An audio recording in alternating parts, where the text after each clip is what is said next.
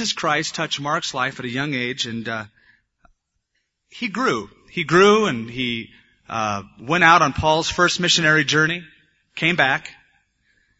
But while he was on Paul's missionary journey, you remember the story that Mark was afraid of a circumstance, and he split right in the middle of the journey. And so the next time, Barnabas, who was Mark's nephew, or Mark's uncle, said to Paul, let's take my nephew, Mark, to go on this journey with us. And Paul said, forget it. Guy's a wimp. We tried it the first time and he split on us. I want somebody who can cut the mustard, do the job. Barnabas said, give him a chance. Paul said, no. Barnabas said, come on, Paul. Paul said, no. And they had such an argument that they split company, went on 2 entirely different missions. But praise God for Barnabas, who encouraged him, because eventually Mark went to Rome, became a servant of Paul. They were reconciled. And from there, Mark wrote this gospel that we have before us. This wonderful encouragement of Mark. It says in verse 1, the beginning of the gospel of Jesus Christ, the Son of God. As it is written in the prophets, behold, I send my messenger before your face, who will prepare your way before you. The voice of one crying in the wilderness, prepare the way of the Lord and make his paths straight. It's the beginning of the gospel, which means good news. And unfortunately, Christianity has been portrayed for such a long time by so many people as something other than good news. I have heard the reaction of certain people when I first became a Christian. As soon as I became a Christian, I went back to some of my high school friends and those who were going to go to the same college I was going to. And the word got around. And I never forget this one person's reaction. He said, Skip became a Christian. And his reaction was, oh, it's too bad. And he was serious. He figured that, he had so much to live for. He had so much going on the ball. But you hit rock bottom and what do you become? A Christian. That's unfortunate, because I think Christians of all people should portray good news more than anything else. There was a time in the church history, when the gloomier you looked, the more spiritual you were. If you look like an absolute emotionless nerd, dark clothes, frown, always serious, hushed tones, you were spiritual. Jesus said that he came to bring us fullness of joy. And although Jesus was a man of sorrows, acquainted with grief, toward the end, on his journey to the cross, he said, these things I have spoken unto you, that you might have fullness of joy, and that my joy might remain in you. If there's one thing this world needs, as you know, it is good news. Someone before the service tonight, we were talking about the debates. He said, the tragic thing about the whole thing is that one of them's going to get elected.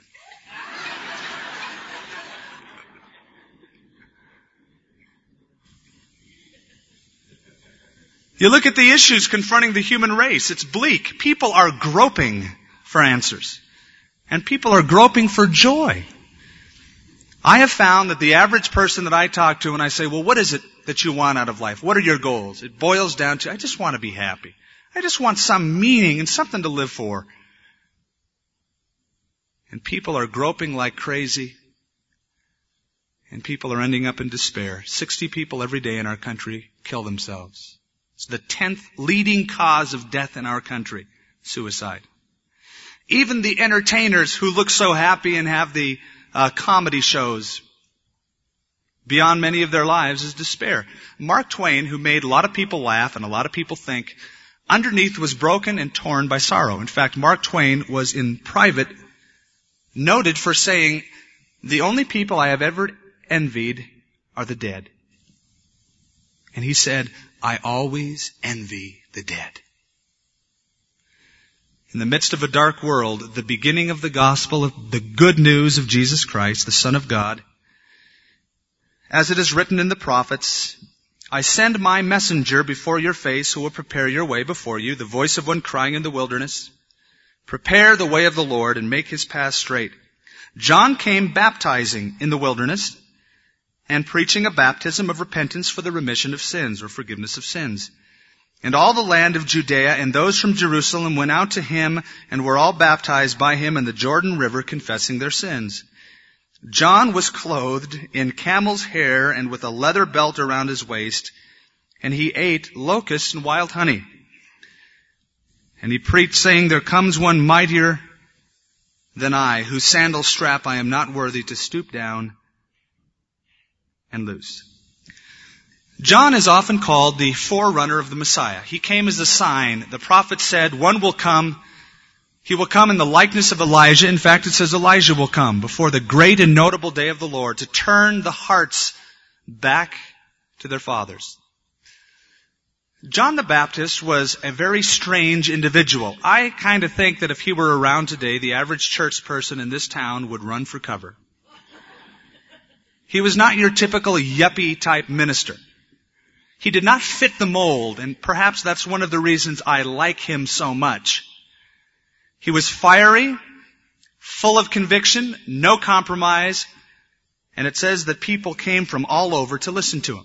If you read the other Gospels, it says that people all the way from the heights of Jerusalem would take this long trek, some 30 miles, to look at John out in the desert. What's funny is that he was a Levite. He was the son of a priest. You know, those pastors' kids can be pretty rowdy sometimes. And John's out there in the middle of the desert. He's not on the streets of Jerusalem. He's proclaiming a message of repentance to the people. It says in verse 4 that he came baptizing. Now, to the Jews, that wasn't too odd, since they were used to ritual baptism in the mikveh. They would go through ceremonial cleansing, both out in the desert and rituals in the temples and in the synagogues. But he came preaching repentance. And he came baptizing not as a ritual. He didn't tell people to get real religious. He told people to get saved. And he spoke about repentance for the remission of sins. John the Baptist did not practice his ministry on the streets of Jerusalem. But he made people come to him. Now, I've often wondered about that because I have been in that part of the world several times. And he's out in the desert, and it gets to be about 120 degrees. A limestone desert, it makes the moon look lush.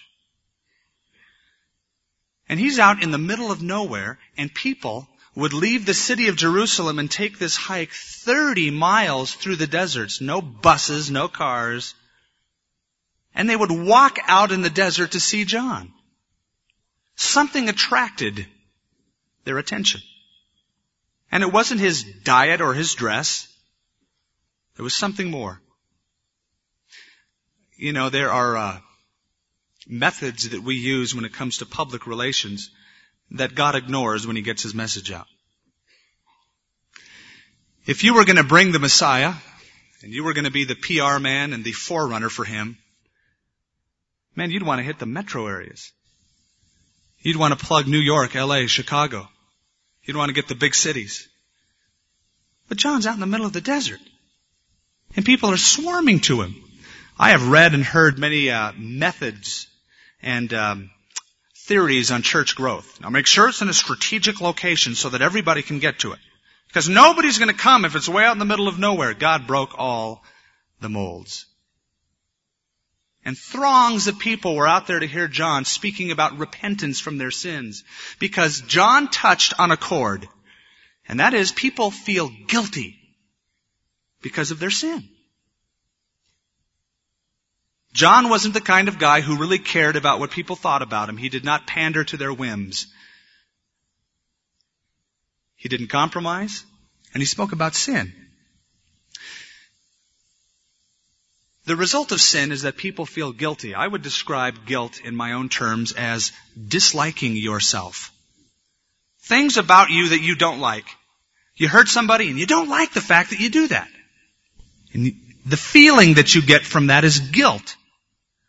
And sin creates guilt, and guilt creates fear. And John touched upon that nerve, and they're all listening to him. And let Let me just read another portion of the Gospel of Luke, which has the same event recorded. Then he said to the multitudes, listen to this graceful preacher, brood of vipers. That's not a tactful introduction, John. Try it again. Who warned you to flee from the wrath to come? Therefore, bring forth fruits worthy of repentance. And don't begin to say to yourselves, we have Abraham as our father. For I say to you that God is able to raise up children to Abraham from these stones. Repentance. What a message. Not popular. People don't like to hear that word. It conjures up too many wrong images in their mind. In fact, the popular preachers are the preachers who don't preach repentance, unfortunately, many times. It simply means a change of attitude, a change of mind. All of us who have become Christians know what that is, that repentance is not a dirty word. It's an incredibly cleansing word. In fact, I had a friend of mine describe repentance as something that the Christian should be often doing. And he says, it feels so refreshing when I come in repentance before my Lord. And he said, Skip, it's sort of like when you get up in the morning and you have buffalo breath. And you go into the bathroom and you take mouthwash and you put it in there and you gargle and you spit it out and it feels so good and so refreshing. And you need to do it every morning just to clean out the system. He says, in a sense, that's what repentance is like to me. I've got to constantly bring my guilt before the Lord, if I have any, and my sins, my shortcomings. And it feels so good to walk away from His presence cleansed, knowing that His blood covers all my sin. And that was John's message, repentance. And then he says, and he preached, saying, there comes one after me who is mightier than I, whose sandal strap I'm not worthy to stoop down and loose. I indeed baptize you with water, but he will baptize you with the Holy Spirit. Now it came to pass in those days that Jesus came from Nazareth of Galilee and was baptized by John in the Jordan. John the Baptist, although he was fiery, punchy, and spoke repentance, he was a servant. He comes on the scene, and he told people over and over again, it's recorded in the other Gospels, look, I'm not the Messiah. I'm not the main man. I don't want the spotlight. I'm not even worthy to stoop down and unloose and tie his shoes. But there comes one, this one who is mightier than I. He's going to baptize you with the Holy Spirit. You see, I only baptize you with water, and that's not enough. He's going to baptize you with the Holy Spirit and fire. John is bowing out in a sense. He's saying, I can only take you so far. I can take you to repentance. I can take you to God. If you want to go on with God, you've got to follow Him. So many people will rest in that ritual. Well, I've been baptized. It's not the question.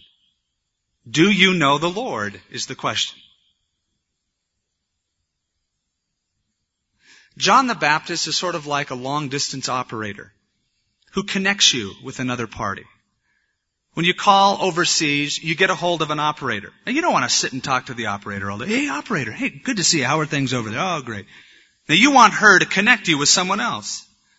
And so the operator will say, I'm trying to connect you. Hold, please. And pretty soon, her voice will fade out, and you will be plugged into your party. Done her job. John is saying, I'm just plugging you in to Jesus, and I'm soon to depart. My job's about done. Jesus came from Nazareth and was baptized by John in the Jordan, and immediately coming up from the water, he saw the heavens parting or torn open, and the Spirit descending upon him like a dove. And a voice came from heaven, You are my beloved Son, in whom I am well pleased. Immediately the Spirit drove him into the wilderness. And he was there in the wilderness for 40 days, tempted by Satan. And he was with the wild beasts, and the angels came, and they ministered to him. Jesus comes to be baptized. Why? I mean, all the people are coming out there saying, I'm guilty, I'm a sinner, I need this cleansing, I need to repent of my sins. But Jesus comes to be baptized. And at one point, John the Baptist says, hey, wait a minute. You don't need to come and be baptized by me. I need to be baptized by you. Jesus said, hold on. Just allow it to happen so that it will fulfill all righteousness. And not only is that perplexing, but Jesus goes out in the wilderness and is tempted for some 40 days by the devil. The obvious question is, why in the world does the Messiah, number one, need to be baptized? And number two, why does he need to go out in the desert and be tempted? I mean, he came to die for the sins of the world. Why did he go? Simply to identify. Simply to identify. You see, he is predicted as being the great high priest. And the book of Hebrews tells us that Jesus is a high priest. It says, we do not have a high priest who was unable to sympathize with our weaknesses, but he was in all points tempted like we are, yet without sin. Therefore, knowing that we have such a high priest, we can boldly have access before his throne with confidence. And we can ask for grace to help in time of need. Jesus came and identified with sinful man, although he did not sin. Jesus was tempted to identify with us in our trials and temptations. In other words, God crawled into a box of human flesh and experienced the things that you and I experienced, the emotions we experienced. He was hungry. He wept. He was at the tomb of Lazarus and he shed tears. He was in the Garden of Gethsemane and he suffered and blood came down from his head. And then he went to the cross. And so that when you cry out to God and you say, oh God, I'm suffering, look at this pain, you can say, I know. I know what it feels like.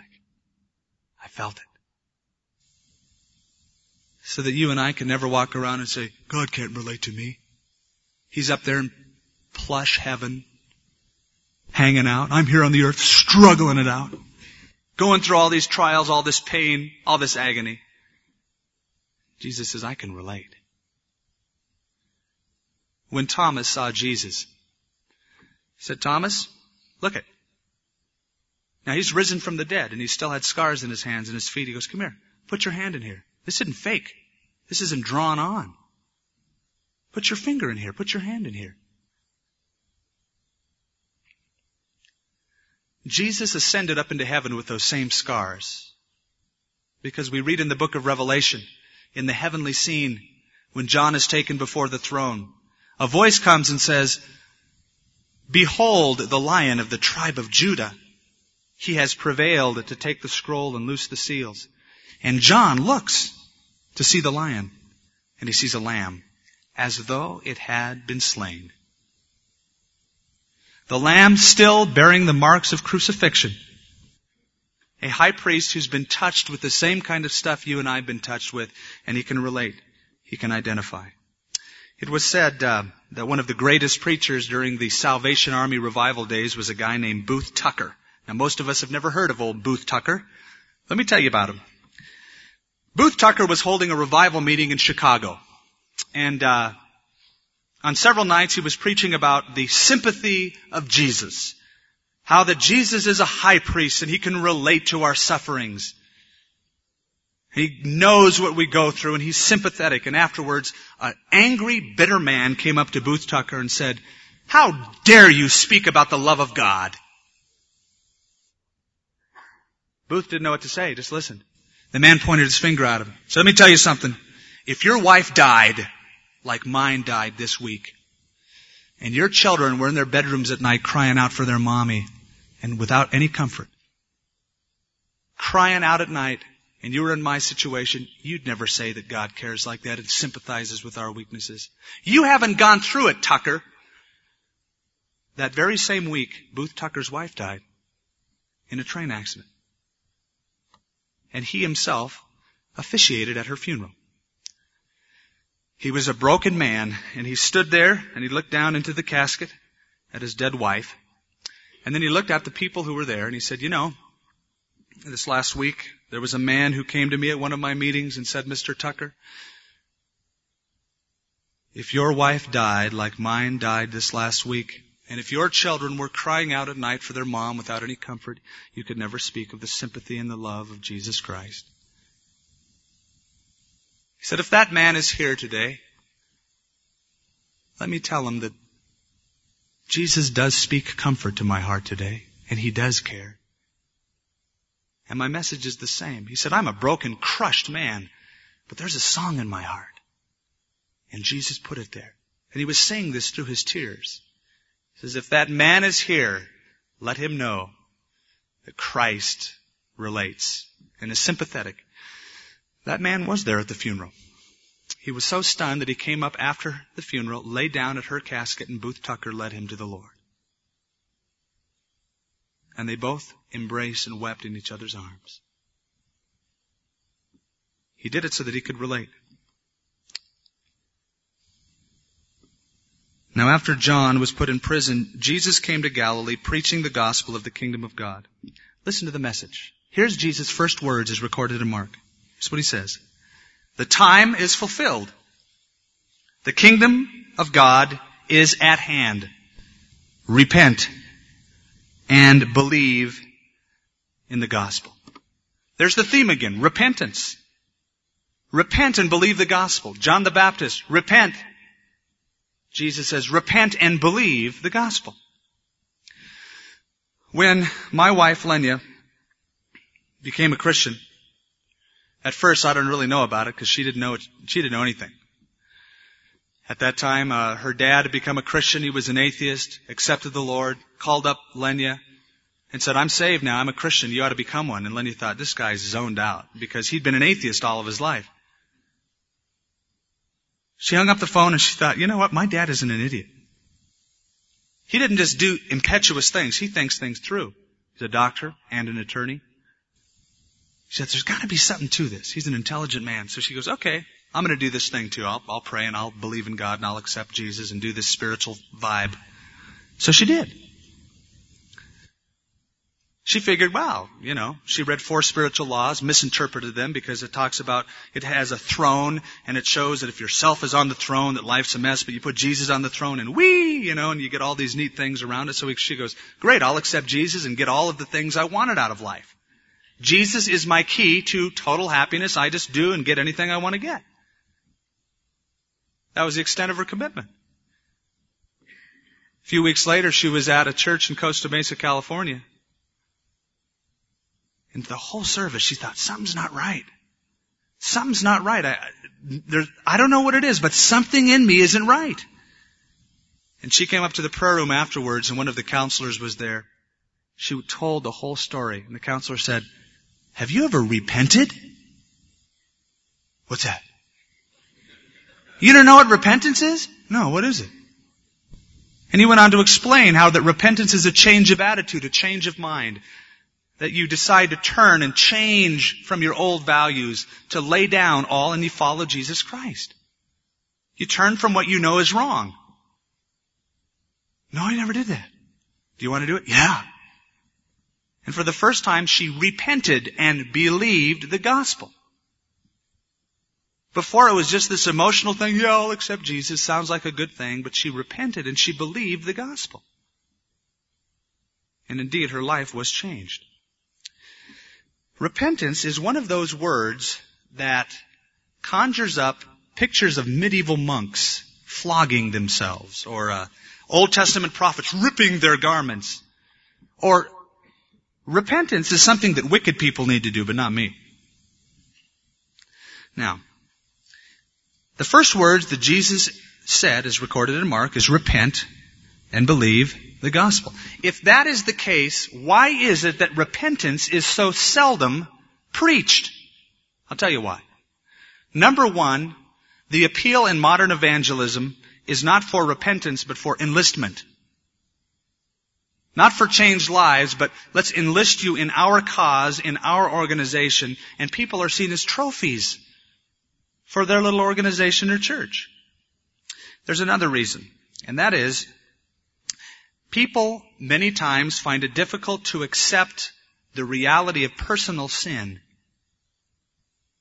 Yeah, that criminal over there needs repentance. Yeah, I heard about him on TV and World News Tonight. Yeah, he needs to repent. That's for wicked people. Now, I wouldn't put myself in their category. Now, I'm not perfect, but I'm not that bad. And good professors in college grade on a curve. Certainly God would too. There's another reason why repentance isn't preached, and that is, it is unpalatable to the average middle-class congregation.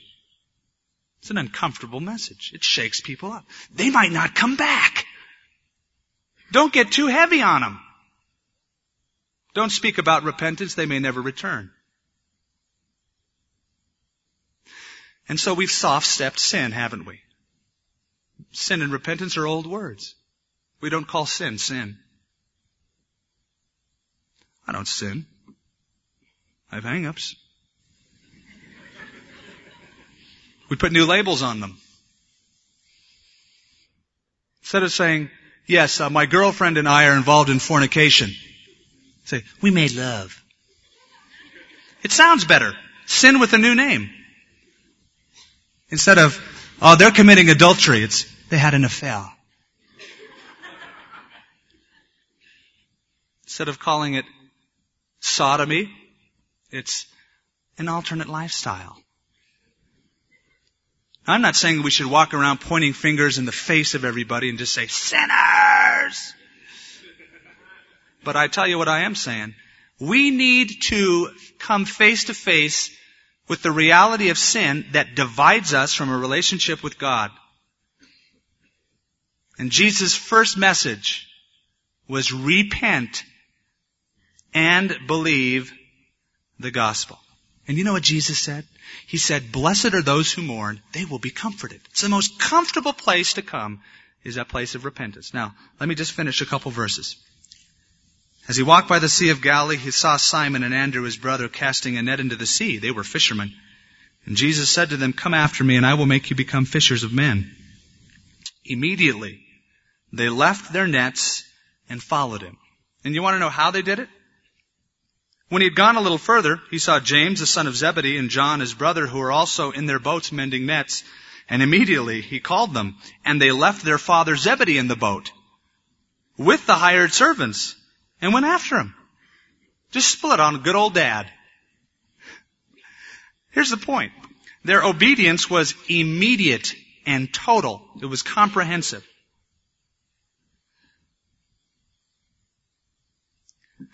There must be a forsaking before there is a following. There must be repentance before there is salvation.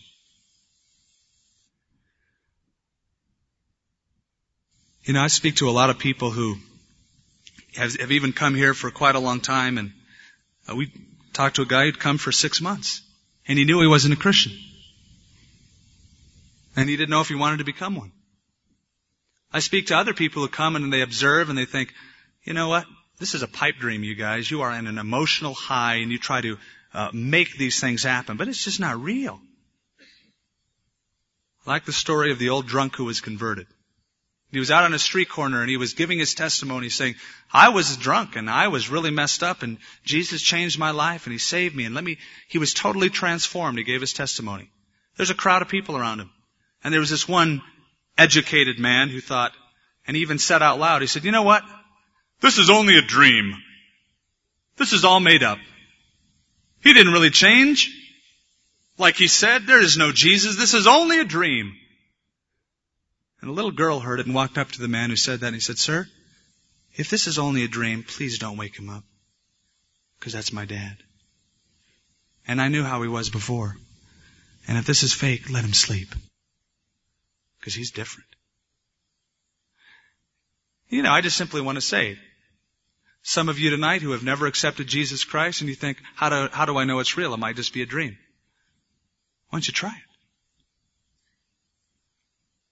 Bow your heads with me. Lord, it's just so neat to call you our Father and to know that we have salvation through Yeshua. Lord, thank you for the good news that has come our way. In the beginning of the gospel in our lives. Lord, the songs that Marty has sung tonight and the words that your Spirit speaks through Scripture are so wonderful. Life-giving. Lord, there's so many of us who are here tonight who have been transformed, completely, totally changed. It's because of you and your blood, Lord. And Father, I pray that you will reach out to those who, among our company, don't know you as their Abba Father. They have never repented.